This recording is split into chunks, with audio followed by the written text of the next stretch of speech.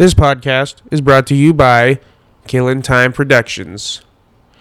Don't forget to check out Tuesdays and Saturdays, our other podcast on the network, The War Room, starring myself, my co-host Trevor Truitt, and my other co-host Cameron Frizzell. And now it is time for the Arc of Rock podcast, The Rolling Stones. Well, I'm a king, babe, buzzing around your hive. Well, I'm a king, babe, baby, buzzing around your hive.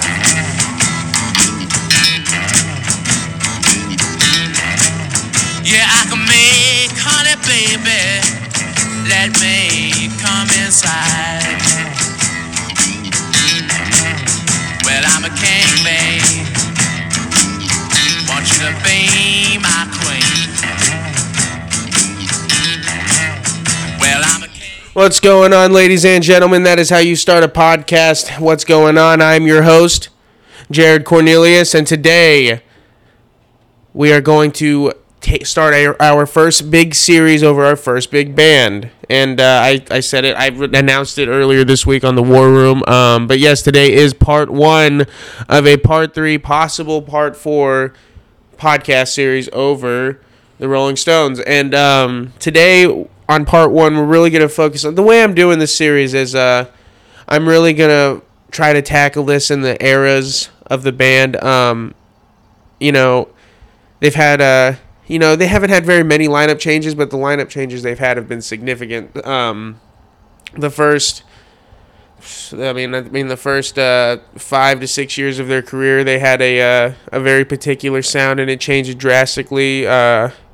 Whenever Brian Jones, who we'll be talking about a lot today, who this episode is probably, we're going to talk about him the most, because the reason why I'm doing it broken up in between, like, who they had play guitar for him alongside Keith Richards is because if you really go along and you listen to all of their music, you'll see that whoever was in that position really drove the band, because Keith Richards is Keith Richards, Mick Jagger is Mick Jagger, but they really needed that guy to bring a little extra something to the band that none of them had. And Brian Jones, a lot of people, if you ask them if who they thought was like really the founder of the Rolling Stones, easy answer would be Mick Jagger or Keith Richards, but it really wasn't.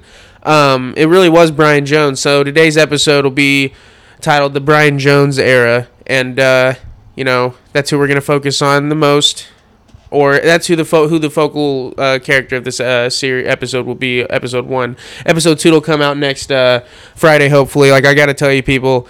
This podcast is gonna be a real labor of love. Like, I really thought that fucking doing research and writing and all this stuff would be easy, and I'm literally writing all of this stuff. Like, I wrote almost 20 pages. Like, I'm not, like, let me break it down before I get started. Like, how I like my process and everything. I'm actually I'm wanting to use books as references whenever I do these stories, because I don't have access to a lot of them as of now. So what I'm doing is I'm reading all these biographies that are free to read online, and I'm using my own information that I've known, and I'm trying to spin a good story and a tale and really piece the puzzle pieces, kind of piece it together for you as easy as I can, and kind of keep it relative and keep it going. So that's how I've kind of been doing this whole series. But this one, I put a lot of fucking time into. Okay, I can't even lie. I worked on it all week.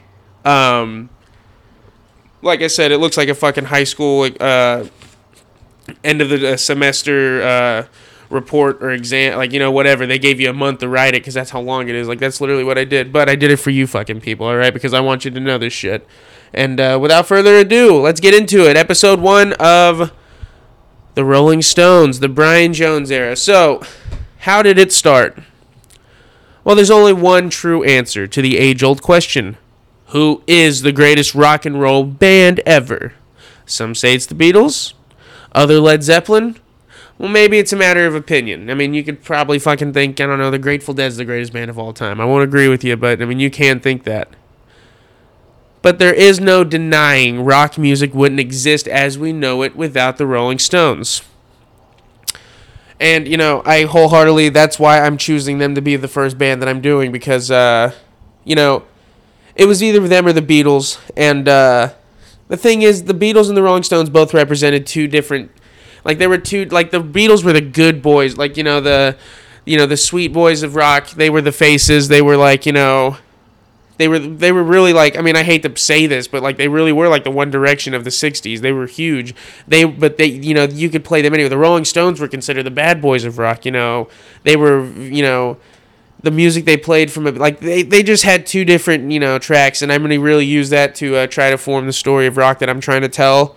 But with the direction I'm going right now, the Rolling Stones are definitely the root of all of the, you know, rock bands to come. I mean, if I could break it down by decade, I'd say you'd have the Rolling Stones, which the Rolling Stones are still going today, everybody. I don't know if you know. I mean, I don't know if you live under a rock. The Rolling Stones are on their 60th year right now on tour, or 58th, whatever, but they're on their 60th year together as a band, and I mean, gotta fucking, you know, take a second to pause the podcast and salute those old motherfuckers. They're still doing it, and they're in better shape than all of us listening, so. But yeah, I mean, if I was to do it by decade, I mean, the Rolling Stones, they were the dirtiest thing in the 60s. I mean, they were, oh my God. I mean, they were definitely blues influenced, like, in the music they did, like, a lot of, like, their first few, we'll get into that, but, like, there's just nothing else like that, especially coming out of where they were coming out of in England. And they would inspire bands like Led Zeppelin, and Aerosmith is, like, the Rolling Stones on steroids. And then, like, going further in the 80s, the Guns N' Roses are, like, Aerosmith and the Rolling Stones on fucking crack and steroids. Like, you know, it's just, you can really, like, with Keith Richards' guitar sound, for example, you can really see the influence that he put on rock guitars to come. But anyway, back to the prompt. Some say you can trace the beginning of the Stones to as early as 1949, when Mick Jagger and Keith Richards were schoolmates. But if you were going to truly mark the year the Stones came to be, you'd have to say 1962, otherwise known as the year rock and roll truly took off. The first British invasion was about to happen in the United States, and two bands were leading the charge, the Beatles and the Rolling Stones. The Rolling Stones got their start playing old Chicago blues in local London pubs. So one may ask, how did this small British pub rock band go on to be the most legendary and longest running rock band of all time? It's quite a story. So let's start at the beginning and meet the band. So, a big part of these series is, especially episode 1 type stuff, I'm going to do a profile, or, like, you know, a few paragraphs, and kind of tell their early life, or even just their life leading up to joining the band, which in this case, these are all the original members, and I'll throw in a couple of the side characters there, but, like, the 5 main guys of the Rolling Stones is who I'm going to be covering today. And then, like, as the next couple episodes, I'll do, like, 1 or 2 more profiles, probably, maybe a few. But I think this is a very important, and a lot of the times whenever they do, like, documentaries and biographies, like, they don't spend a lot of time on each individual. They really, like, you know, I could literally do a whole series over just Mick Jagger. But, like, it's been done so many times, so is Keith Richards. And him and Keith are going to get their flowers, but I really want to, you know, like, even I'm gonna talk about everybody in every one of these series. So let's meet the frontman of the Rolling Stones, the most known of the Stones, Mr. Mick Jagger. When talking about the best frontmen / women in music, see, this is a gender neutral fucking podcast, everybody. I'm gonna say men / women. I'm not. None of you gonna send me hateful emails. But when talking about the best frontmen and women in music, it's impossible to not talk about Mick Jagger. He's been the ultimate frontman for the most successful rock band in history for 6 decades. What the fuck have you done with your life? Widely recognized as one of the most influential British musicians of all time, Mick Jagger has also found success outside of the Stones. Apart from being a widely sought-after collaborator, he's also a successful producer and has had a huge solo career as well. Mick Jagger is, to this day, the gold standard in performance. Guys, I mean, you might think it's a little goofy watching him, but that guy, I mean, if you, like, the definition of feeling the music and just really just doing what his body tells him to do, like, and the way he gets a crowd going. Like, guys, I'm an Ozzy Osbourne guy till I die, but Ozzy wouldn't be the guy he was without people like Mick Jagger and, like, guys like Iggy Pop, who was the lead singer of of the Stooges. Well, who will get their own series whenever we cover punk music. But Mick Jagger is the guy. I mean, every single guy to come after him, they were mimicking him. I mean, Robert Plant, all those. I mean, and of course Mick Jagger got hit, but like there wasn't a lot of guys like Mick Jagger before him, other than maybe Little Richard and Chuck Berry, but not like him. But let's get into his early life. Michael Philip Jagger, it's his real name, was born in 1943 in Dartford, Kent, Dartford, Kent, England. Mick was a great student and even earned a spot at the London School of Economics. It's well documented that Mick Jagger and future bandmate Keith Richards were childhood friends. Adolescence would have them lose touch with as their late teens would come. I think Keith moved away, and they didn't meet back up until their late teens whenever they were both getting into music. As a young teen, Jagger developed an interest in American blues and R&B. At the age of 14, Mick got his first guitar. Artists like Howlin' Wolf and Muddy Waters helped Mick develop a particular style that would become the driving force of his gritty and wild showmanship. Mick and his friend Dick Taylor started a band called the Little Boy Blue and the Blue Boys. I always, like, whenever I kept reading it as the Little Blue Boy, and I was like, what the fuck? And I also read it as Blue Balls for all you immature fucking assholes out there. But anyway, him and his friend Dick formed a band called Little Boy Blue and the Blue Boys, with Jagger as the singer. Between commuting to school from the city and playing in a band, Mick started seeing something with this rock music. Mick would soon add new member, guitarist, Keith Richards. Keith would, I'm pretty sure he auditioned to be in Little Boy Blue, or Mick pretty much told him, hey, you can be in my band whenever you want, because, they knew each other. But anyway, let's get to Keith Richards. Keith Richards was born on December 18th, 1943, in Dartford, Kent, England. Keith was an only child, born of Doris Maud Lydia, or Nia Dupree. I think she's like some French prostitute or something, and his father, Herbert William Richards. Keith's father was a World War II vet who was actually injured during the invasion of Normandy Beach, D-Day. A big thing that, I want to make sure everybody is aware of, it actually, I kind of had to piece the puzzle, the pieces together. A lot of these guys, especially with their interest in blues and why they could relate to all the black blues artists of America was, look at these years I'm saying, 1943, 1941, 1936, all these guys were children during World War II, or very young, and a lot of them, they probably remember having bombs dropped near them in the cities, and they grew up, and the cities were in ruin for years and years. For God's sake, the city Ozzy and Tony Iommi and all them, and Black Sabbath are from Birmingham. That place was destroyed, and Ozzy grew up, and it looked like a bomb had been dropped on there even after. It wasn't like after the war was over, everything was clean and everything was fine.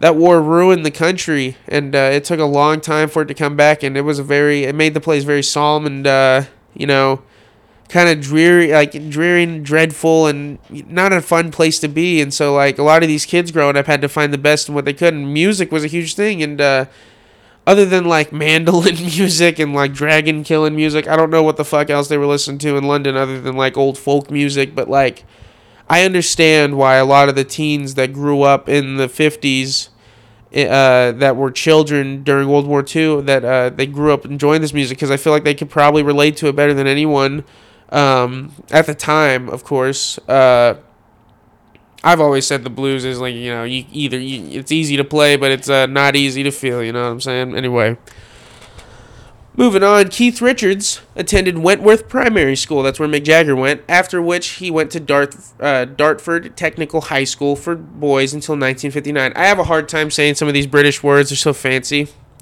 In high school, he was a part of the school choir and sang at the Westminster Abbey for Queen Elizabeth II. Yeah, even back then she's still alive. She looked old then too, I'm fucking sure. To no one's surprise on this podcast, Keith Richards was a somewhat unruly child. Keith was expelled from Dartford Technical High School on the grounds of truancy, after which he was sent to Sidcup Art College. At Sidcup, Keith spent most of his time playing guitar. As a young boy, Keith often listened to Louis Armstrong, Billie Holiday, and Duke Ellington. A lot of, like, when I was reading a lot of these guys, like, early musical influences, like, they were all similar, but a lot of them, they were different as well. Like, a lot of them brought something different to the band in what they like to listen to. I mean, especially with, like, a guy like Keith Richards. And, like, how easy it would be to just play guitar all the time back in the 1950s. Like, nowadays it's impossible to stay off your phone for 20 minutes and practices. And, like, it is much easier to learn because you can just get on YouTube and learn how to play a specific thing. I mean, back then you either had to read sheet music or fucking play by ear. So I imagine that's what Keith did a lot. Anyway, Keith would then try playing their songs on guitar. Duke Ellington, Billie Holiday, all those stuff, which is great music. I very much recommend you go and listen to them if you're into that old stuff. But of all the artists Keith would love most, Chuck Berry always had his heart. The sound of Chuck Berry would be a huge part of what would become the sound of the Rolling Stones. Guys, I don't know if you listened to episode 1 or if you've been paying attention in class, but this is exactly what I was talking about and why we're doing the Rolling Stones this week. Because go and listen to Keith Richards play in the 60s and listen to Chuck Berry, and you can totally tell, I mean, Keith Richards is a monster, but he doesn't exist without Chuck Berry. And in essence, the sound of the Rolling Stones don't exist without Chuck Berry. I mean, it's just huge. They covered a lot of his music on their early albums, which we'll get to, but, like, he is just, it's huge what Chuck Berry did for the Rolling Stones. But anyway, let's move on. After joining Little Boy Blue in the Blue Little Boy Blue in the Blue Band, it's such a terrible name. It's a terrible name. Whoever came up with that was horrible. After joining the band, Jagger and Keith spent time at the Ealing Club, as well as just exploring the emerging blues scene in underground London. Yeah, it was getting really big in the 60s. A lot of blues artists that weren't getting work in America, they would go over to London where they, I'm sure it wasn't much better, but, they could get work. Like Howlin' Wolf got work over there. Muddy Waters was huge over there. Muddy Waters was huge for the Rolling Stones, and we'll get to that also. But, they're walking around. They're seeing what's going on in London. A lot of skinny guys wearing clothes that are too small for them, because they all got those British pudgy bellies. But, and they're seeing what's going on. They're hearing all these bands play, and while they're at Club Ealing, they saw the Alexis Corners Blues Incorporated play. They are going to be a huge part of the story going forward, considering how many people got their start playing for this band. It was huge. Whenever they were watching the Alexis Corners Blues Incorporated play, they were wowed by the play of the band's guitarist, Brian Jones. And here we are to the main character of our story today, Brian Jones. Real name, Louis Brian Hopkin Jones, was born on the 28th of February. Hey, his birthday's coming up. He has the same birthday as my mom. Happy birthday, Mom. Hopefully this is out by the time your birthday's out. I mean, it should be. Anyway, he was born in February 28th, 1942 in Gloucestershire, England. I don't know how to... That's hard. Brian's parents, Louis and Louise Jones, how cute is that, were of middle-class stature. He had 2 sisters, Pamela and Barbara. His sister Pamela died of leukemia at the age of 2 while Brian was still a child. An attack of croup at the age of 4 left Jones with asthma that lasted the rest of his life.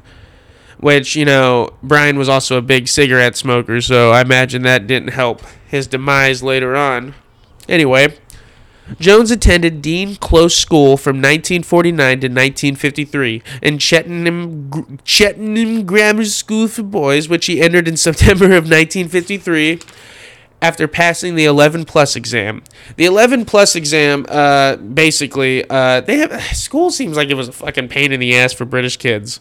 But basically, the 11 plus exam, it's an examination administered to some students in England and Northern Ireland in their last year of primary education. It's like a test to see if you're ready to move on and, levels in school or whatever. But it helps you get admission into other grammar schools and other secondary schools. And they all use academic selection. So they took school very serious. But Brian was he was a genius. Like, he was a very bright person. He was very smart, and so were his parents. He was also really into sports. Brian was he enjoyed badminton and diving, with very British sports to enjoy. I enjoy playing badminton, but diving wasn't really like I could really see me doing this for, as a career, but whatever. To each his own. At this time, Brian just so happened to have won first chair clarinet. That's what my mom played. Him and my mom and Brian Jones, like, they're a lot alike. My mom was first chair clarinet. But he won first chair clarinet in the school orchestra. He reportedly obtained 7 O-level passes in 1957, thence continuing into the sixth form and obtaining a further 2 O-levels. He passed A-levels in physics and chemistry, but failed in biology. So O-level exams were just ordinary level general certificate stuff. He passed all of those.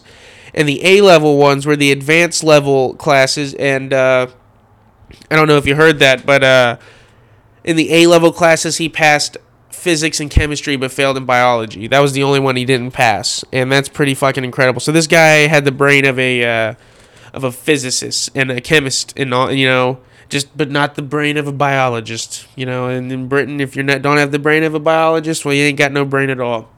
Moving on, Brian Jones was able to be an incredible student without having to put any effort into it at all. That sounds a lot like me. Yeah. Jones was not a fan of the regime in school and loathed the uniforms. I don't blame him, especially British uniforms.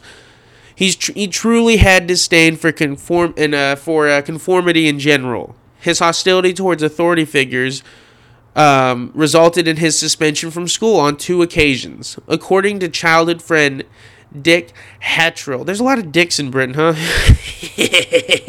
Anyway, he was, according to his friend Dick Hattrell, he was a rebel without a cause, but when examinations came, he was brilliant. I can relate to that a lot. That's how I felt I was in school. I mean, the only time I have to study is whenever I'm doing something like this podcast now, where I have to force myself. But as far as like, I could dick off in school all day, and then when the test came, I'd pass it with flying colors, and it would save my ass. I didn't take the groundwork easy at all. I didn't take it serious. Sorry. Both of Brian's parents were interested in music. His father was a piano teacher, in addition to his job as an aeronautical engineer. He's basically an aerospace engineer, which he worked in the development of air and spacecraft. So his dad was a fucking genius too. His dad probably passed biology. He probably gave him a lot of shit for it. But and his mother Louisa played piano and organ and led the choir at the local church. That's pretty much what you're going to find a lot in these early musical stories. Believe it, whether you like church or not, that's where a lot of people get their start in music. I sang in choir at church whenever I was a little boy, and I had the lead in a lot of them because I craved the stage, I crave a spotlight. Anyway, as a child, Jones enjoyed listening to classical music, but he preferred the blues. You'll come to learn, yes, Brian Jones was like the agent of experiment. He was the experimental agent for the Rolling Stones, but he was a blues purist. This guy, he didn't fuck around with no bullshit. He was a blues purist. He particularly liked the stylings of Elmore James and Robert Johnson. Brian Jones was a badass slide guitar player, which slide guitar is a big deal of the Rolling Stones music, considering that they're so blues oriented. But if you really want to listen to a really, one of the best slide guitarists you can ever listen to, Elmore James is definitely somebody I would recommend. I'd look up the song Dust My Broom. It's really good. Robert Johnson, I can explain him to. I feel like I shouldn't have to. This guy, he's literally one of the first guitar gods. I'll do a separate series on him, and I'll tell the story of him. I could probably do a 1-hour episode over Robert Johnson. But anyway... Sorry. After listening to Cannonball Adderley's music, Jones developed an interest in jazz. He persuaded his parents to buy him a saxophone. My dad played saxophone. And just 2 years later, he got his first acoustic guitar. Jones began performing at local blues and jazz clubs while also working multiple jobs. He was fired, however, for stealing small amounts of money so he could get cigarettes. Hey, listen, if I was working in a fucking club, washing dishes or doing whatever the hell he was doing, performing blues music, I'd definitely need cigarettes also, and they ain't paying well. Cigarettes ain't cheap. Moving forward. In the late summer of 1959, Brian Jones's girlfriend, Valerie Corbett, became pregnant. And let me tell you something right now about Brian Jones. He did not like wearing condoms. That's all I'll say at that. It is noted that Jones pushed Val to have an abortion, but she kept the pregnancy and put the child up for adoption instead. Jones quit school in disgrace and left home, traveling for a summer through Northern Europe. During this period, he lived a bohemian lifestyle, playing in the streets for money and having unsolicited sex and not raising the child he was having. But after running out of money, he returned to England, which, you know, it happens. You move out before you're ready, you know, as like a stance, and, you know, you fail. Everybody's got to fail. I failed. Shit. I failed a lot. I'm sorry about my nose, everybody. It's allergies are going crazy right now. I promise I don't have COVID, you know. As if, you know, you have to worry about me giving it to you anyway once you calm the fuck down, you paranoid asshole. Moving forward. Brian Jones was sitting in with the Alexis Corners Blues Incorporated, as did many artists at the time. Steve Winwood, Eric Clapton, just all kinds of guys. A lot of the guys in the Rolling Stones, including Keith Richards, I'm pretty sure he played with them as well a little bit, but Jones was sitting in with the Alexis Corners Blues Incorporated, as did many artists, whenever he first met Keith Richards and Mick Jagger. Now, little did they know, the drummer for the Rolling Stones was also known to sit in with the Alexis Corners Blues Incorporated, Charlie Watts. Now, Charlie Watts is who, rest in peace, he passed away earlier this year. Hell of a pocket drummer. What that means, like, he's really good at he was just really good at keeping time and just keeping a rhythm, and not, you know, he wasn't busy or anything. Like, for all my drummer listeners out there, you know what I'm talking about. If you don't, I don't know what to tell you. He was, if you listen to it, you'd think it was simple what he was doing, but like the control and the building of tension that guy could do. I mean, he truly was a jazz drummer through and through. But let's get to his early life when he was still alive. R.I.P. So Charlie Watts was born in 1941 in Kingsbury, London, England. His father, Charles Watts, you know, that tells you all you need to know right there about Charlie Watts' father. You know, he was a very stout British man who named his son Charlie after him, so, you know, because he wouldn't have time to remember a different name. But his father, Charles, was a lorry driver for the London, Midland, and Scottish Railway. It was at a young age that Charlie Watts would discover his love of his favorite music, jazz. At the age of 10, he came across both blues and jazz music. His earliest influences included the late, great John Coltrane and Miles Davis. Miles Davis is one of my favorite jazz musicians ever. He's fantastic. He has a really cool documentary available, I believe, on Netflix called Miles Davis, The Birth of the Cool. Go and check it out. It's very, very good. And by the age of 13, Charlie became more interested in drumming and would emulate his jazz heroes, playing by converting an old banjo into a snare drum. So I did this a lot as a child. I would use pots and pans, and I'd make drum kits with them. I'm sure a lot of you guys did too if you're into music. But yeah, he was listening to some pretty intense stuff to be trying to emulate, you know, those kind of drummers at that age. But I love that he used an old banjo and he put it into a snare drum. I always thought that the bass of the banjo looked like a snare drum, so that's cool. Alongside his childhood friend Dave Green, who became a jazz bass player and remained Charles' friend until his unfortunate death just into this last year. Dave Green played on everything that Charlie Watts did outside of the Rolling Stones. I'm pretty sure Dave Green was his bass player. I mean, if it was either Bill Wyman or Dave Green or whoever, you know, Dave Green was like his best friend until the day he died. But anyway, they would listen to music together that included 78 RPM records of American jazz legends like Charlie Parker and Jelly Roll Morton. 78 RPM records. I'm pretty sure it was just a size. You know, so it's probably. I'm not 100% sure. You might want to look that up and see.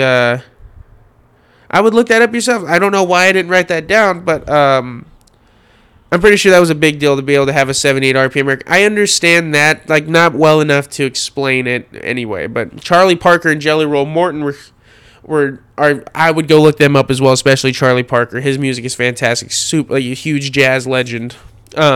Which, whenever I feel like I'm running stale on rock bands, I might do like pop, like solo episodes. I'll start doing a second episode a week over something I can do a wrap up in one day and not have to do a whole series and save the series episodes for Fridays. But moving forward, in 1952, he joined the Tyler's Croft Secondary Modern School, where he studied until 1956. During his school days, he was a sports enthusiast, playing football and cricket, while also showing a taking to art. I cannot imagine Charlie Watts playing football. I can imagine him playing cricket, but football, he was like a skeleton with one layer of skin all over him. Like, he was a skinny guy. But after leaving, he joined the Harrow, whatever British pronunciation, Harrow Art School, modern day Westminster to this day, and studied there until 1960. In 1960, he joined Charlie Daniels' studio, not the Devil Went Down to Georgia guy. I'm pretty sure it's this. I'm not sure who because whenever I saw that, I was like, Charlie Daniels was a studio producer. Anyway, it's an advertising company as a graphic designer. So Charlie Watts, he was a graphic designer. I'm sure a couple of y'all out there do it. The guy that built the War Room website. Shout out to you, Dalton. Thank you. Good luck with your career in that. I'm gonna come to you for a lot more work. There's your little shout out for you right there. But during that time, he got associated with the local bands that would see him perform in local clubs and coffee shops.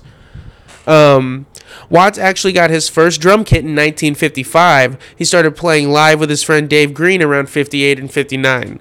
He started playing in a Middlesex. That's the name of a place in London or England or whatever. He started playing in a Middlesex. I'm pretty sure it's pronounced Middlesex. He started playing in a Middlesex jazz band, the Joe Jones All-Stars, terrible name. While working as a graphic designer, he accepted a proposal to join the Alexis Corners Blues Incorporated. It's a mouthful. I know I've said it a lot, but it's important. He joined them in early of 1962, of which he'd play for about 9 months total. A couple, off and on.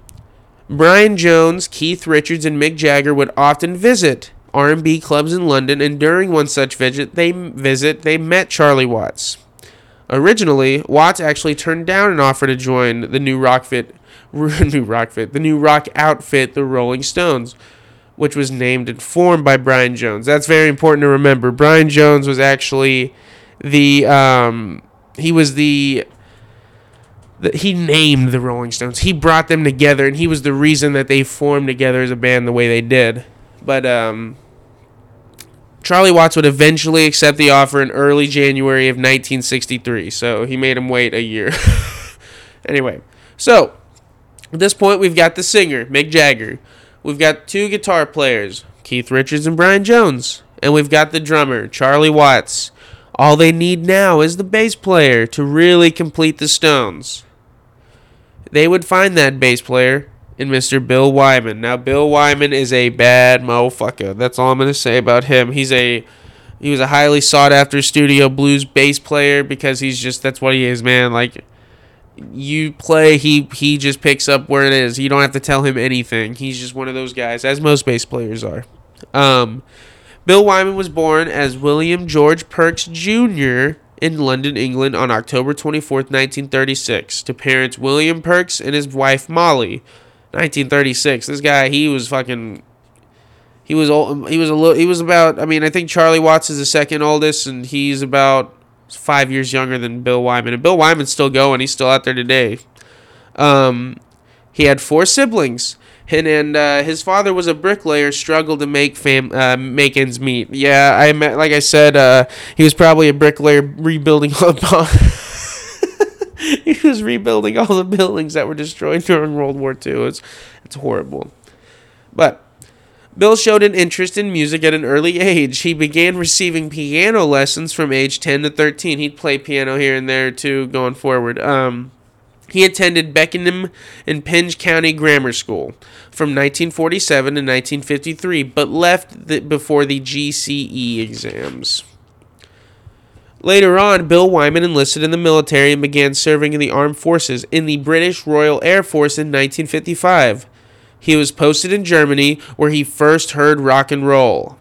The American Armed Forces radio played the songs of Chuck Berry, Elvis Presley, and Fats Domino, which greatly influenced him. I can imagine, I haven't talked about Fats Domino very much, but go look him up and you'll see, like, he was a big part of it also. I will say he was a big character. Bill Wyman returned to England after his discharge with a renewed passion for music. While working on honing his musical skills, he worked many odd jobs to pay the bills. God, working one job sucks. All these guys work multiple jobs. It's insane. But he began playing gigs around town with the bass as his instrument of choice. He also adopted Bill Wyman as a stage name in honor of his friend. I couldn't find anything about it. It's a weird name. I mean, it's not like his name is fucking Thunder Dragon 5 or something. It doesn't make any sense. But it was during this time that Bill Wyman formed a band with the original drummer of the Rolling Stones. In 1962, Bill Wyman auditioned as the bass player for the Rolling Stone, which he would be a member of from 1962 until 1993. 31 years in the band. I know Bill Wyman kind of had a short little bio. There just wasn't very much about him. I've read. He just, he was, grew up in a poor family, got into music early, and then went to war. Went to war whenever he was, what would that make him, 19? So he was, he had a very, not a very eventful young life. But now, hey, look where we're at, everybody. We've got all 5 members of the bands are together. They formed the original 5. We've got Brian Jones, Keith Richards, Mick Jagger, Charlie Watson, now Bill Wyman. So let's get into the music. The Rolling Stones had officially formed completely, with former member turned road manager and band manager Andrew Loog Oldham. The Rolling Stones were on their way to becoming the bad boys of rock. The group's wild style helped them land a deal with Decca Records. Jagger was a key ingredient to the band's growing success, attracting audiences with his stage antics and sex appeal. Now, let's look at the music they recorded as a band, like whenever Brian Jones was in the band.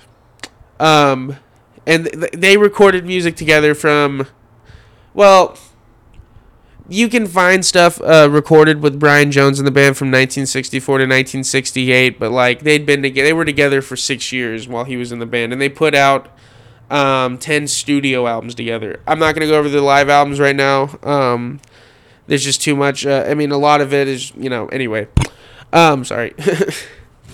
But during the Brian Jones era, the Rolling Stones released 10 studio albums together. These albums include The Rolling Stones' self-titled debut, big power move by many bands, 12 by 5, The Rolling Stones 2, The Rolling Stones Now, Out of Our Heads, December's Children, Aftermath, Between the Buttons, Their Satanic Majesty's Request, and Beggar's Banquet.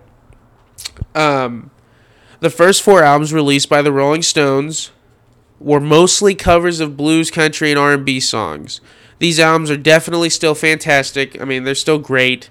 They're precursors to the Rolling Stones' future style. I mean, that song I opened with, which I'm building a playlist, Killing Time's production playlist, that I'll release one every month of all the music that we've included. We don't have the rights to it. Anyway, but you can see where they were going and what direction they were heading into. And whenever they started getting experimental is whenever they really, it's whenever they really create the sound in their own style. You know what I mean? But their first 4 albums, the Rolling Stones 12 by 5, the Rolling Stones 2, and the Rolling Stones Now, they were mostly covers of blues, country, and R&B songs, which, that's how a lot of people are. But while these albums are basically blues cover albums, there are still originals hidden in these albums. There's a song "Congratulations" and "Tell Me," great original Rolling Stone stuff. But It was the album The Rolling Stones Now that was the band's biggest step towards becoming rock and roll's biggest band on earth. They had one of their first big hits with their cover of Howlin' Wolf's Red Rooster. You remember? Huh? You remember from episode 1? Remember? 1965, Red Rooster. That was one of their first big hits in America. At the time of the formation of the band, Keith and Mick took charge of the creative process of the band. They also became a good songwriting team. Well, fucking did they ever. This would lead to the band's long-term success, obviously. I mean, they're still going. Early on, the band released music under the pseudonym Nanker Felge. It's like one of those weird things that British people do. They like to release content under different names, so they makes them seem all mysterious. The Stones did shit like that. They're like in the 80s, whenever Ron Wood was in the band, whenever they got tired of being the huge Rolling Stones, like they would go play like nightclubs, charge $10 a ticket under the name The New Barbarians, which you can look them up. It has Ron Wood, Keith Richards.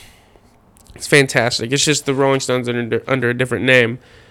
But they became a really good songwriting team, obviously. And because they took over the creative process, because Brian Jones definitely, he wasn't a great leader. You know what I mean? He wasn't... He named the band. He's a lot like me. He names the band and does his thing and goes for it and, expects everything to go great. That's what he does, Keith and Mick are their idea guys. What do we got to do next? We got to keep this thing rolling. We can't go stale. But early on, the band released music under the... The Stones first made the British charts in 1964 with a cover of Bobby Womack's song It's All Over Now. Oh, beautiful song by both bands. It's fantastic. But now we're going to get to the album that really, this is like when the Rolling Stones became the Rolling Stones. Like, it still had cover songs on it, of course, but this is this is probably the most Rolling Stones album there is. Like, if you had to say what, if we went off of what it sounded like and what other song to describe this to describe this album and how big it was for them. The album I'm talking about, of course, is 1965's Out of Our Head, and the biggest song to come off of this album would be...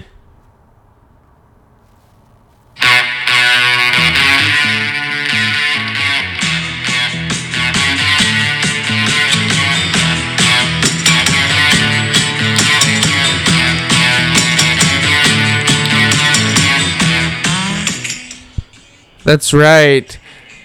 I Can't Get No Satisfaction. It's one of their best songs. I will say, whenever I was younger, I used to hate that song because it was, I didn't get it. I get it now, and I think it's fucking great. It's just, it really is. I mean, when they really get into it, it really is just one of the most fantastic songs ever. But we'll get to that. That was just a little snippet of that. But let's get into what went down behind the recording of Out of Our Heads. When the Rolling Stones came to Chess Records in Chicago in the summer of 1964, they were met by a middle-aged Muddy Waters. Muddy Waters I'm a hoochie coochie man. Oh my God, check him out. He was a figure so important they actually named themselves after one of his songs. Go check it out. It's great. This album was a project that the Stones deemed reparational. They wanted to give back to the black musicians they loved and give them the recognition they felt they deserved. And also, a lot of the money for this album went towards a lot of those black musicians. Willie Dixon, Howlin' Wolf, Muddy Waters, a lot of those guys. This was huge. In the 1960s for a band of white guys to really do this and be like, hey, look at these guys. We're not here without these fucking guys, and you all disrespect the fuck out of them. And the Rolling Stones, that's what this album was. It was a project to give back to those that made it possible for them to be where they are. And, I just think that's great. But anyway, it was released in July of 1965. Out of Our Heads is the album that shot them into the atmosphere. The album was recorded at Chess Records. That's where Chuck Berry and Little Richard, that's the record label they were under. And this record truly was a pivoting point. They were still covering blues, Marvin Gaye's Hitchhike, Sam Cooke's Good Times, and Solomon Burke's Cry to Me. Oh man, the Hitchhike it's great. They also were discovering their own identity, folding in hits of country. Check out Spider and the Fly. It's probably my favorite song in the album. English folk. Check out The Last Time, and then Rockabilly, Mercy Mercy. The whole album is fantastic. Side 1 and side 2 are both great. But then there was I Can't Get No Satisfaction. This song really captured the attitude that just 10 years later would be considered punk. It's the 60s. I mean, that was probably the most aggressive thing to come out at that time. But they wanted to make more music from Music of Life, and like on this song they wanted more from music and life. They were saying, like, just read the lyrics the next time you listen to it, and just like they're telling you, they want more. They're ready for more. Like, they're growing up, they're getting out there, and they want more from life. I can't describe it any better. The next two albums, December's Children and Aftermath, would see the Stones really start exploring outside their roots, thanks widely to Brian Jones being the diverse musician he was. He started in the band playing slide guitar, rhythm and lead, of course, but he also played organ, the sitar, and a wide variety of other instruments. He was the multi-instrumentist in the band, if that's a word. These experimental songs, like in their style, really took form first on Between the Buttons, but even more so on the 1967 album, Their Satanic Majesty's Request. Going back to December's Children, I don't want to skim over these albums because I can't I want to really I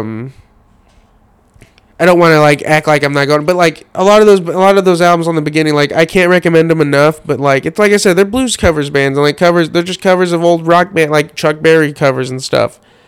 I really want to focus on this, but December's Children, Get Off of My Cloud is a fantastic song off of there. As Tears Go By is good. Blue Turns to Gray. It's like a musical junk drawer packed with you never know what you're gonna get on that album, because they were still covering stuff. But Aftermath, the UK release, the song Under My Thumb is one of my favorite Rolling Stones songs. Take It or Leave It is great. Just go and I would after doing this, I hope it inspires you to go and listen to their music catalog. But Between the Buttons, that's got Ruby Tuesday, She Smiled Sweetly, Backstreet Girl, Connection. It's Who's Been Sleeping Here, Miss Amanda Jones. It's one of their better albums, and you can see them really starting to evolve as a better band.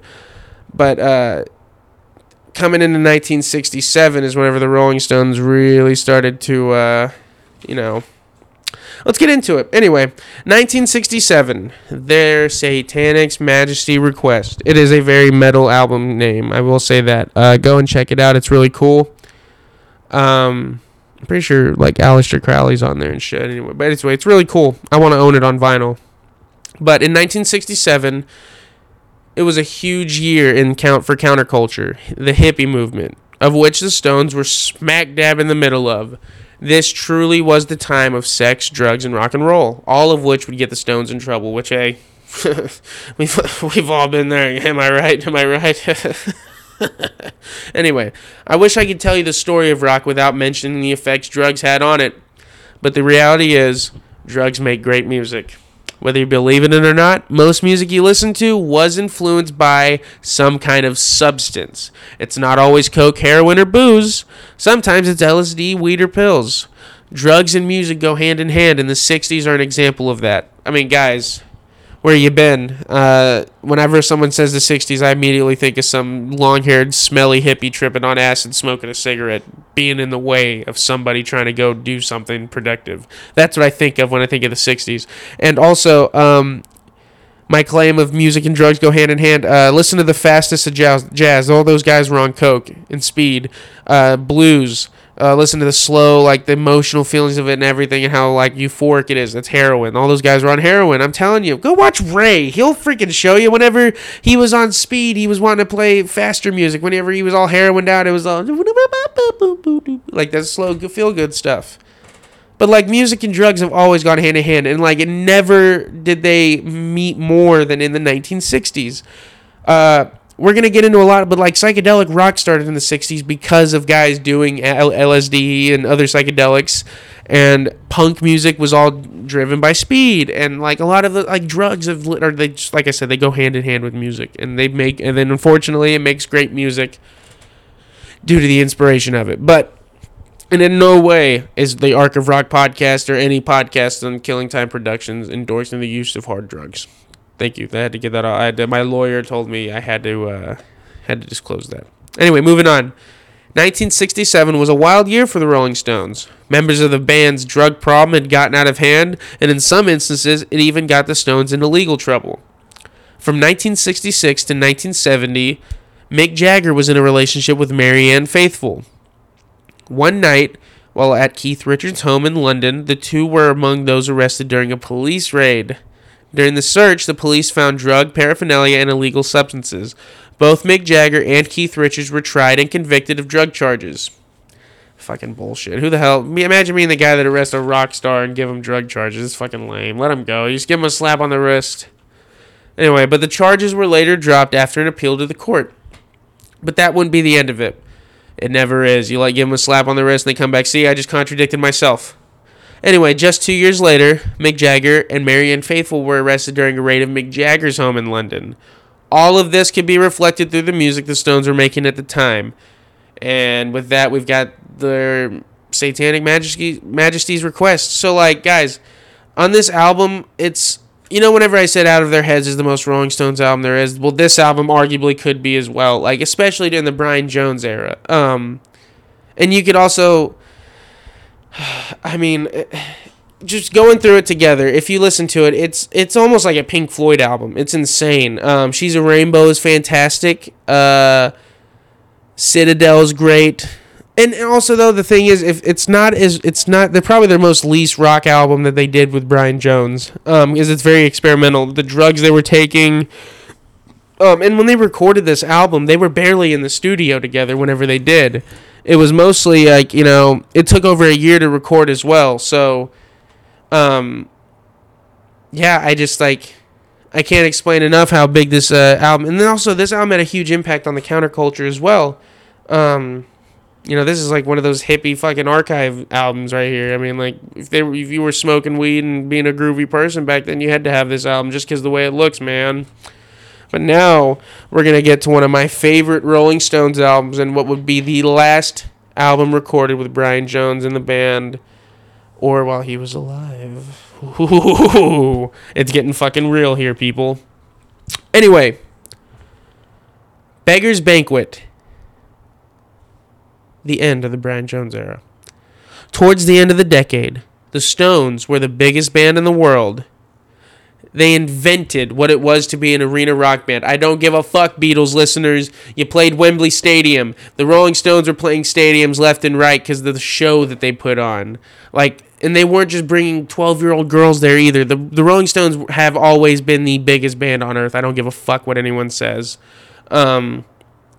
And also, during this time, they had released a string of epic albums leading up to what would be the follow-up to their Satanic Majesty's Request, Beggar's Banquet. Beggar's Banquet is such a huge turnaround from their Satanic Majesty's Request. Like, their Satanic Majesty's Request was a very spacey album. That's what I was trying to explain earlier.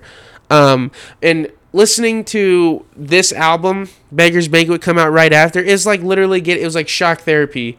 You would never expect, like, the Rolling Stones were always evolving and like trying their best to be different. This was like them coming back to their roots, but like it just came up with a lot of incredible like original music that they would come up with.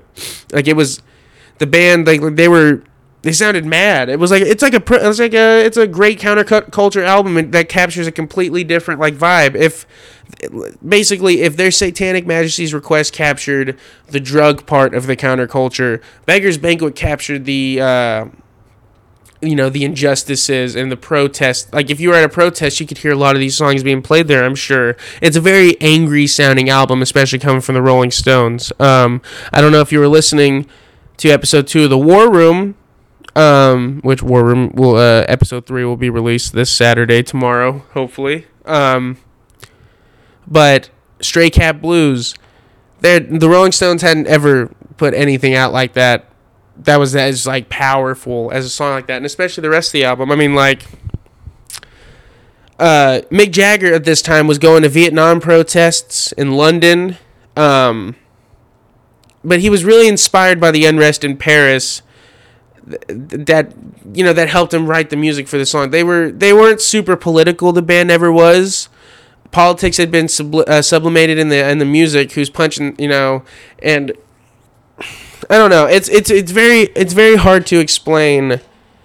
Unless I started a podcast about the 60s counterculture movements and hippie movements and protesting and how they actually probably used to work. But anyway, moving on. Like I stated earlier, the drugs and partying had gotten out of control, but none worse than Brian Jones, which that's saying a lot considering that Keith Richards is fucking alive still. Jones had become a huge alcoholic and had a bad drug habit. His performances were sloppy both inside of the studio and on stage live. This led to a diminishing role in the band. So, Brian Jones, like I called him earlier, was like the experimental agent of the Rolling Stones. He played like on Paint It Black with the sitar and all the other cool, weird instruments that were played in the band and that drove their music, especially on TSMR. It was huge for the band. Like, he was a huge part of the sound leading up to Beggar's Banquet before his drug problem became, got it really bad out of control. And it led to his role really basically it was very condensed, especially on Beggar's Banquet. He wasn't like super a part of the band album, and it really caused a rift with the Rolling Stones. But he was huge behind the psychedelic music the Stones would make. One could say that TSMR was Brian Jones' masterpiece. But as the drugs and booze took over, that role was condensed. He wasn't very present on Beggar's Banquet at all. I didn't have to explain any of that. I could have just read what I wrote down to read anyway. But Brian's spiraling drug problem had caused a strain on the band, and Brian Jones was dismissed from the Rolling Stones. This devastated Brian, obviously, and it only sent him, it basically threw him off the top of a building. Less than a month later, Brian Jones died at his home after drowning in his own pool at the age of 27. This naturally caused a lot of questions about the band's future. The Stones were in need of a new guitar player, and Brian Jones, the founder of the Rolling Stones, was dead. And that's where we're going to stop this week, ladies and gentlemen. Part 1 of the Rolling Stones. That's it right there. A lot of this was laying the foundation going forward. My favorite part is about to come, their best string of albums, in my opinion. And I'm going to try to decide whether or not I'm going to make this a 3 or 4-parter, because the Ron Wood era can it's very long. He's been in the band for a very long time. But next week we'll be going over the guy that would. I'm not going to say who replaced him. I'm going to make you wait till next week to find out who replaced him. It's a big deal. But anyway, I want to thank you from the bottom of my heart for listening to the Arc of Rock podcast. I've had a lot of good feedback. So far, no bad, no negative feedback. Maybe not enough people have listened, or they aren't being honest with me. But anyway, I want to thank you for listening to the podcast. Don't forget to check out The War Room. Releases on Tuesdays and Saturdays, as well as this podcast, which comes out hopefully every Friday or Saturday. I may start doing a second episode a week just to kind of keep content coming out. I want to make sure I'm staying out there and you guys are staying in touch with me and everything. You know what I'm saying? But Anyway, I'm going to leave you guys with some music. Like I said, thank you for being a part of the Arc of Rock. Hopefully I have some merch for y'all soon. I think I've got a really badass logo, and I think it would look really good on a t-shirt or, you know, a sweatshirt, which I love sweatshirts. I love hoodies too, but, you know, who gives a fuck? But anyway, that's going to do it for me, everybody. Join me next week for part 2 of the Rolling Stones.